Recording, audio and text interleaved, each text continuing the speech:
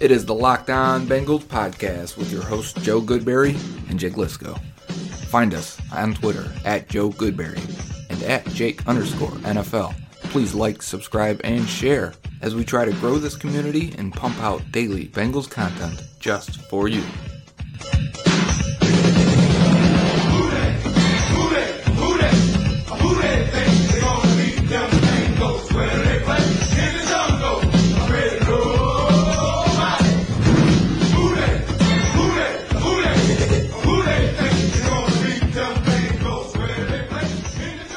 What up, Bengals fans, and welcome to another episode of the Locked On Bengals podcast. I know you do it every day, but if you don't, go check out the podcast on Himalaya, on Google Podcasts, on iTunes, or on Spotify.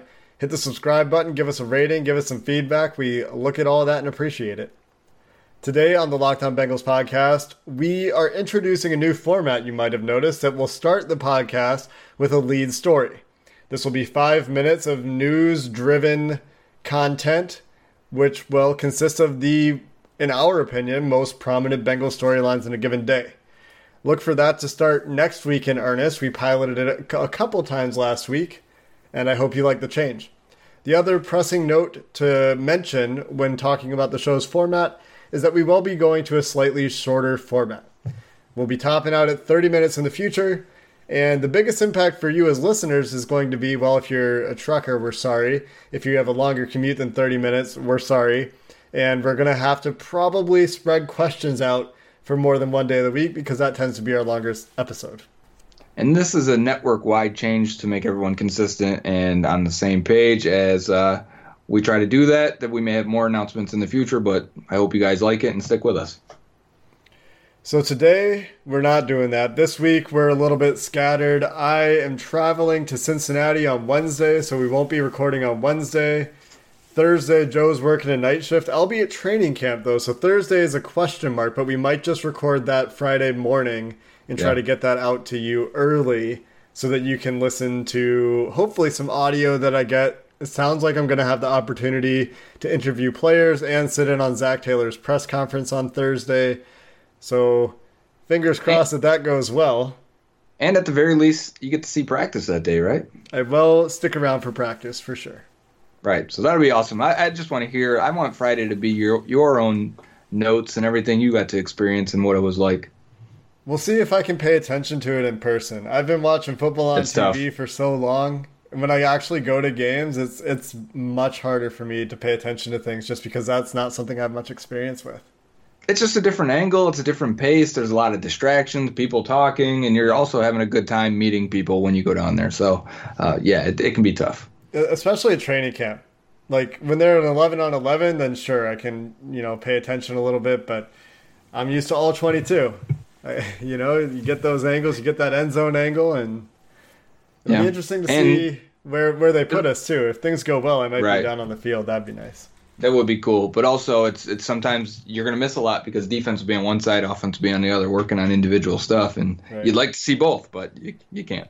I feel like I just default to watching offense in that scenario, depending on what they're working on, because the defense is like, I don't know, depends on what drills they're running. Anyway, Let's get into some stuff, shall we? We should. Today, let's start with injuries. Giovani Bernard was on the rehab field today. We speculated in our most recent podcast that he might be getting traded, that the Bengals might be exploring whether or not there's any value or demand for Giovani Bernard. He was dressed for family day practice and didn't really do much, according to Jay Morrison. According to others, he didn't participate at all. He was a non-participant today. After practice, Zach Taylor said he had a hamstring injury. When asked which hamstring was tight, left or right, he kind of said yes and gave a weird look. So I thought that was an interesting note. He doesn't have to comment specifically on what the injury is, so there's that. But I thought it was weird that he wouldn't just say, oh, it's his left leg, it'll be fine tomorrow. Because he said he could go today if he had to. Yeah, but they don't even have to specify during the regular season, right? Of left or right. They just say, hamstring injury. And right. They do sometimes. They'll say left or right shoulder, throwing shoulder, non-throwing shoulder at times. But I guess for a running back, they just say leg.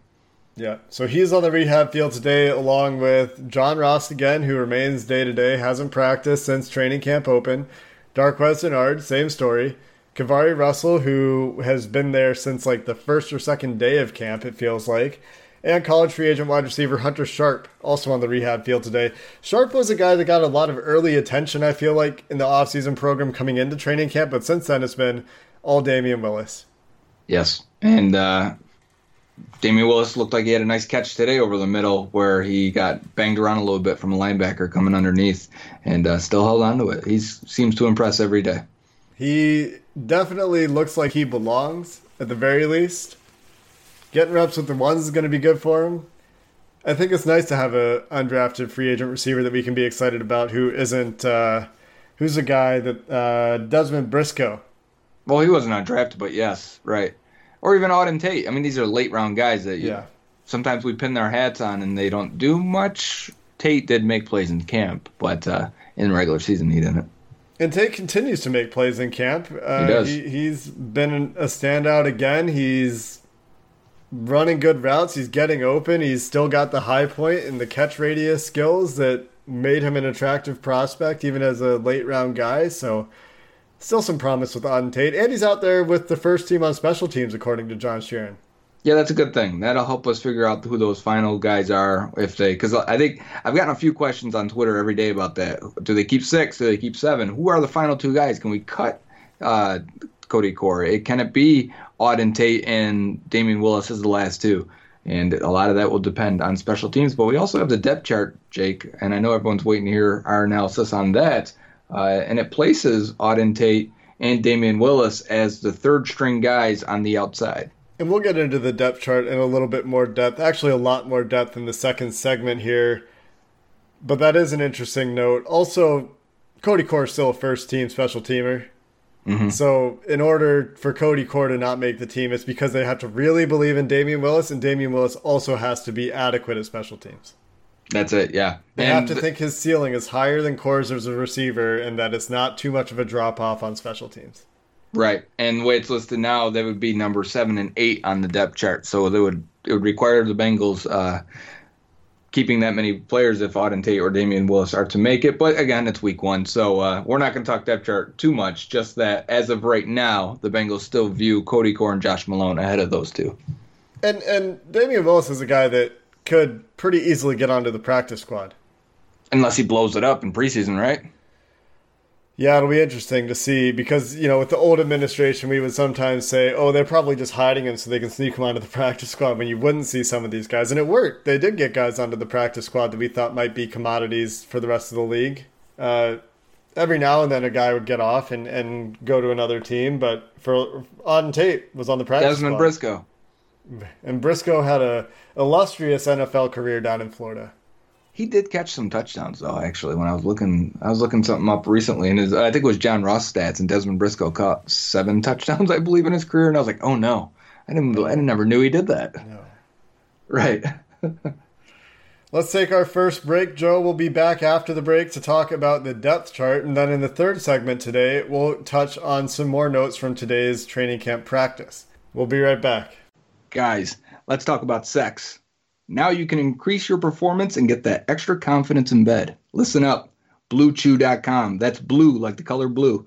Blue Chew brings you the first chewable with the same FDA-approved active ingredients as Viagra and Cialis. You can take them anytime, day or night, even on a full stomach. And since they're chewable, they work up as twice as fast as a pill, so you can be ready whenever an opportunity arises. Let me tell you, we get free samples, and if you think Marshawn Lynch has a good stiff arm, you've seen nothing yet. Blue Chew is prescribed online and ships straight to your door in a discreet package. So no in-person doctor visits, no waiting at the pharmacy, and best of all, no awkwardness. They're made in the USA, and since Blue Chew prepares and ships direct, they're cheaper than the pharmacy.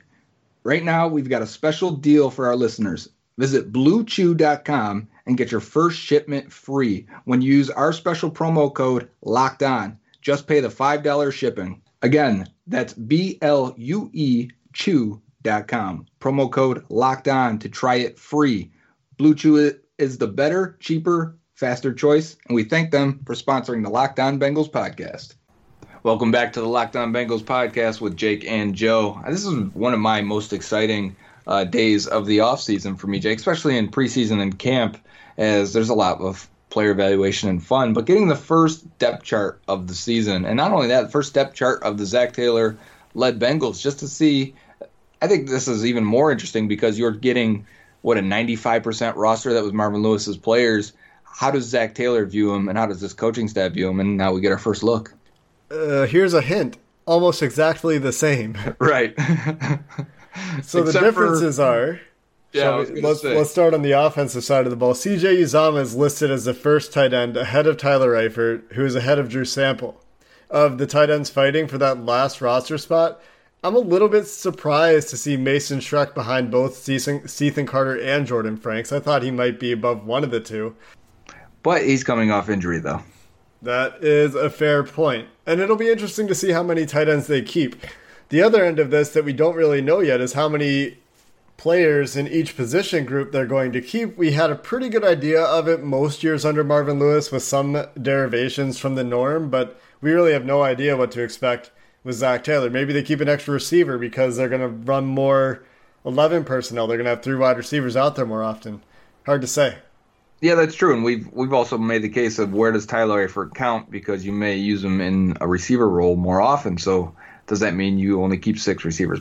I would say, however, Tyler Eifert, from what we've seen, has been lining up in a traditional tight end role just as much as he's lined up out wide, just as much as the running backs are lined up out wide. So it's safe to count him as at least half a tight end right now.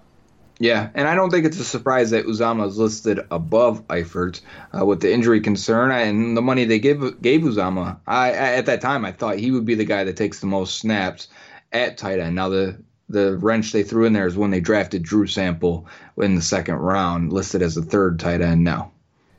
The other big news that I'm sure you're all paying attention to and curious about is John Jerry is listed as the starting left guard ahead of Christian Westerman, ahead of Michael Jordan. Trey Hopkins got another practice today with the first team. So even though John Jerry's listed here as the first left guard, Zac Taylor said after practice today that it's an open competition. At the left guard position, is that starting to sift its way out a little bit, or is it still wide open? It's still a full-blown competition right there, so I think there's plenty of people we want to take a look at, and I would say that thing's definitely going to extend through this week. There's no question about it. It's good to see that nepotism and familiarity still drives the Bengals' decision-making there, as John Jerry obviously worked or played under Jim Turner before. I will say, though, it does seem like Trey Hopkins is getting those reps recently, and maybe it's because he didn't have the chance until Billy Price came back, sort of giving him a fair shake at that position. But overall, I think this offensive line looks exactly how we expected. Only note, other than left guard, is that Andre Smith is listed as the backup at both left tackle and right tackle. Well, because who else is there? Justin Evans is the third guy at left tackle, and Kent Perkins is ahead of O'Shea Dugas at right tackle. That doesn't make me feel anything at all. I will make one note, I think, about the idea of familiarity. It looks that way on the depth chart, but I'm willing at this point to give the team the benefit of the doubt because so far, Zac Taylor said it's going to be an open competition at left guard. They're all going to get their chances with the ones, and that has been the case. Maybe this first week, John Jerry has the first shot at it in the first preseason game, but I believe Zac Taylor when he says it's going to take at least another week to figure it out. Oh, yeah, I wouldn't be surprised if it took another 2 weeks after Game 3 or deciding for Game 3. That's how it's usually done in other cities at starting positions, so I wouldn't be surprised if that's what it took.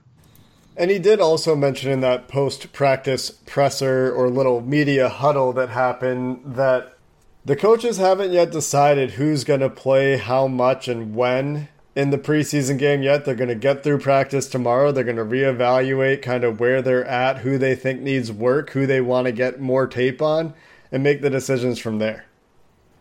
On the defensive side of the ball, the depth chart, for the most part, is exactly what we expected, with maybe the exception of Sam Hubbard being listed as the starting right defensive end ahead of Carl Lawson, who has, by all accounts, had a great camp so far. I think the only point of contention here is that does this mean they still view Carl Lawson as a nickel edge rusher only? As the offensive side lists 3 wide receivers as what you expect to be their base offense, you almost would like to see a nickel depth chart, right? We're maybe a few years away from that, actually splitting it out into another position on the official depth chart, because I don't think they want to tip their hand necessarily to this is our nickel rusher, right? They don't want other teams to, I mean, they're going to figure it out, right? NFL teams aren't dumb. Well, sometimes they don't make the right choices, but they're going to know this when Carl Lawson's on the field. He's probably out there to rush the passer, although he'll tell you that he thinks he's a great run defender too. So it'll be interesting to see how it shakes out and if Carl Lawson is indeed a number 2 here, or if this is because he's coming off an injury, or if they just see Sam Hubbard as more durable and taking that, the extra 10 snaps a game and the punishment at the position there. Right, and this is kind of how it's been for Carl Lawson now, 3 years in a row where he's going to be listed as a backup. I don't have any doubt he's going to play a lot and play often, as the Bengals are going to be in their nickel package. I just think it's interesting because the only part that I hate is when you're in those tight games or maybe the other team is running it more than you expect, and we don't see Carl Lawson. And you really want him to impact the game as much as possible. Yeah. So just seeing this makes me wonder, will they be at the mercy of the other offense still? It depends on how good their offense is, right? Yep, exactly. It's all about game scripts, because if you're playing from behind on defense, that's not really where you want to be if you're Carl Lawson.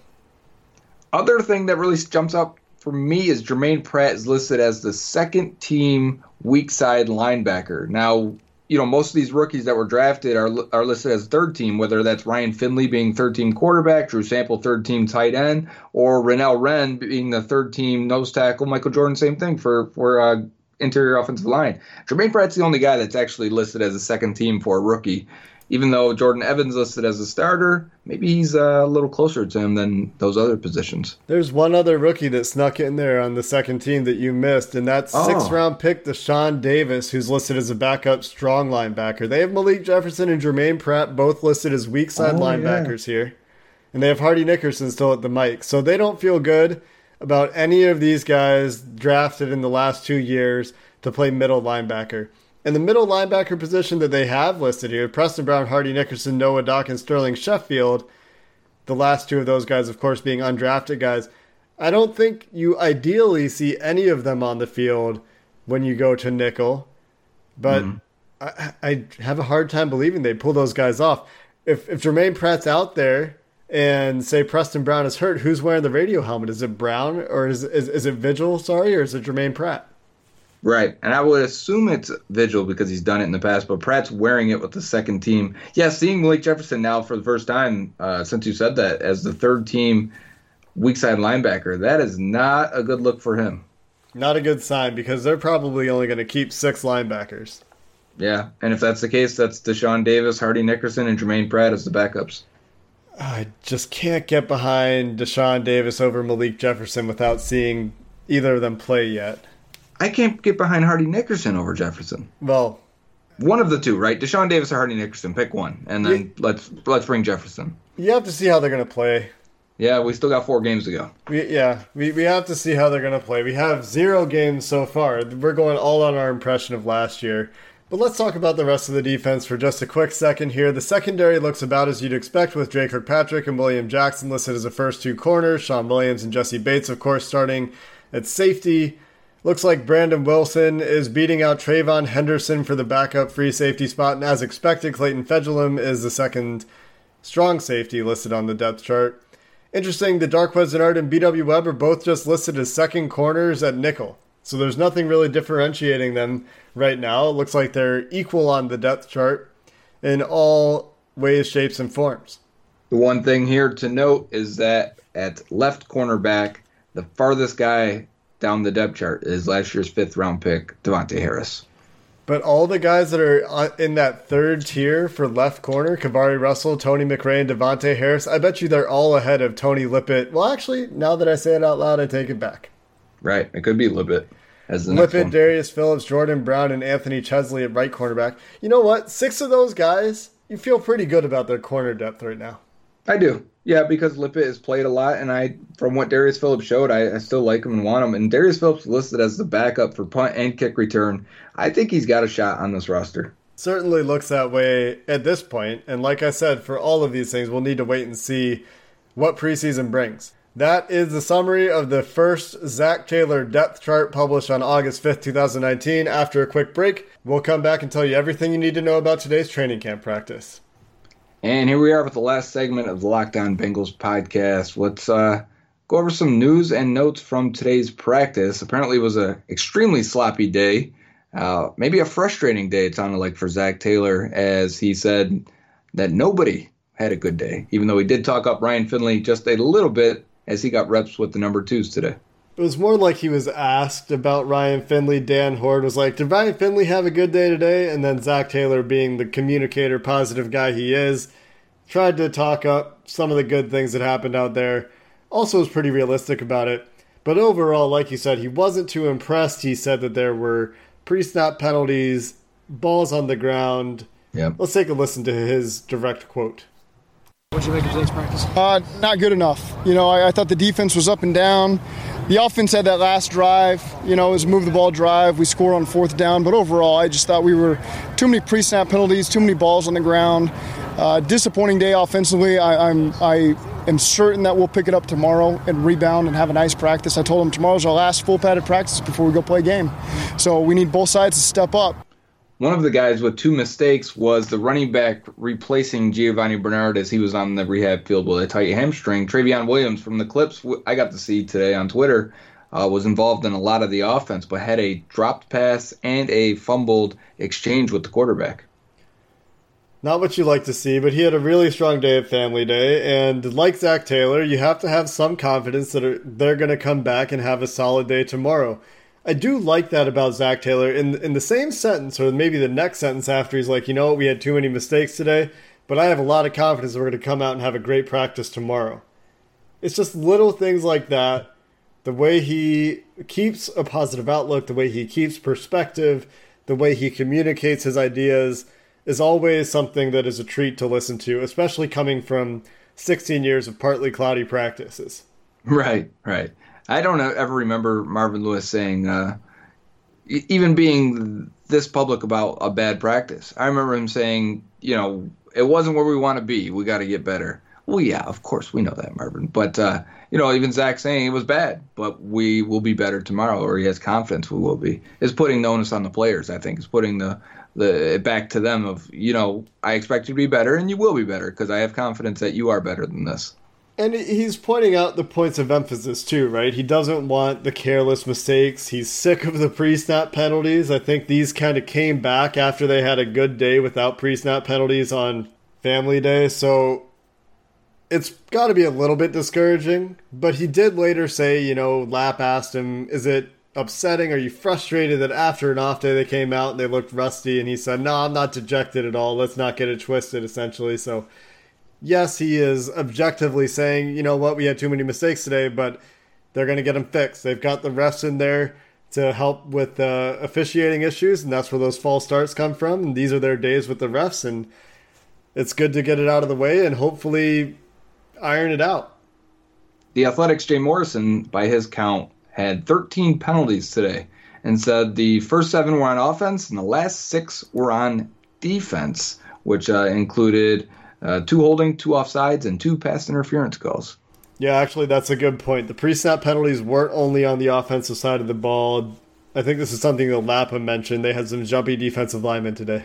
Yeah, 2 of those were called. For the offense, if you're interested, they were 3 for holding, 3 false starts, and 1 pass interference on offense. Really? And that's probably one of the, a screenplay with a timing thing. Had to be. Blocking too early, because that's what most of those are. You got to clean all that stuff up. That's timing and being in the right place at the right time. That's getting off the snap. They're practicing coming off a silent count today because it's really loud in Kansas City. So I think they're getting ready for that. But you got to get that stuff ironed out. We can't watch another season of 2 false starts a game killing drives, of a holding penalty and 2 other, whatever it is. You can't kill drives procedurally when your offense doesn't have those giant chunk plays in it. Right. And Darren Simmons contested that there were 14 penalties today, that they missed one because Josh Malone pushed off on William Jackson right in front of him. So that there's more of that in Jay Morrison's notes and recap of today's practice. So some positives from today's practice. It sounds like Damian Willis continued to have a good day. Andy Dalton threw a few nice balls to the tight ends. Tyler Eifert and CJ Uzomah both had some really nice catches in seams or on goes, essentially fade routes. I still stand by my opinion that the best play in the Bengals playbook is throw it to Tyler Eifert when you can see the linebacker's nameplate. Sure. They're right at him. Also, Carl Lawson, again, is on a tear. And there were 2 plays in a row where he tossed Cordy Glenn. One, Paul Denner tweeted that he tossed him 5 yards, whereas other accounts said it was back-to-back plays, and then on the second one he put him on his butt. So is that good for the defense or bad for the offense? How are you taking that? I take that as Carl Lawson is very strong. I think Cordy Glenn is going to occasionally lose some reps, but not like that. That's significant. Carl Lawson had a quote also that he said, "I'm better than I was before." I hope so, because can you imagine a much better Carl Lawson? He's already really good. Yeah, what if he's like, no, not just really good, but that's the thing though too, right? Is maybe he can find his way to be listed higher on the depth chart just based on he's one of the best players on the defense potentially. I just hope they pay him. You know, if he stays healthy and has the year we know he can have, I hope they don't think of him as like, oh, you know what, you belong standing up in a 3-4 somewhere. Right, you're not a great fit or a perfect fit. No, you make him fit. I think they're going to retain. There's no reason to think he wouldn't be retained. Well, we're a little early on this, obviously, but yeah, we need to see him stay healthy, and I want to see him get like 600 snaps. And if that's the case, I think he can have a super productive year. I hope that he gets the opportunity. Right. I don't want it to be, again, how I think a lot of fans feel that he wasn't used often enough. I think it sounds like they're trying to find ways to get him on the field, right? You mentioned a package with him, Dunlap, and Hubbard out there with Geno, and Lawson was actually inside. Yeah, and the 3-4 stuff, too, that Paul Denner wrote about. Yeah, so there should be some more opportunities to keep him out on the field. It sounds like Lou Anarumo is making an effort to use Carl Lawson, use Sam Hubbard, use those weapons, and we probably won't know until week 1, really, what it's going to look like. Yeah. One final note that I wanted to add in there, I'm looking for now. There it is. That Jay Morrison also noticed that Michael Jordan had a couple of soft, slow looping snaps from the shotgun to Ryan Finley that he just noticed they were not as crisp and sharp, and it ruined the timing on the play. And he's listed on the depth chart as a guard.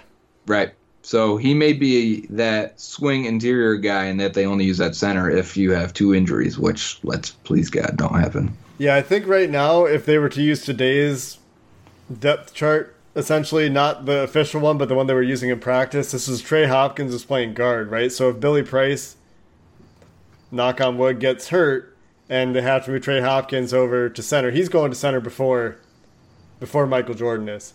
But in the first preseason game, you're probably not going to trot Price and then Hopkins out there for too long, especially if Hopkins is going to get a chance at left guard. So we should get a lot of live action snaps of Michael Jordan at center. I think so. And I would still rather it be Jordan than Brad Lundblade, from what I've seen from Brad Lundblade so far. Can't wait to see Brad Lundblade this Saturday. Can't wait to see him on Thursday in the locker room. Or I guess I won't be in the locker room. I'll be in the cafeteria maybe. That's who you're going to get to interview. Brad Lundblade. Here you go. Great. Awesome. I'll talk to anybody that'll talk to me. I know you will.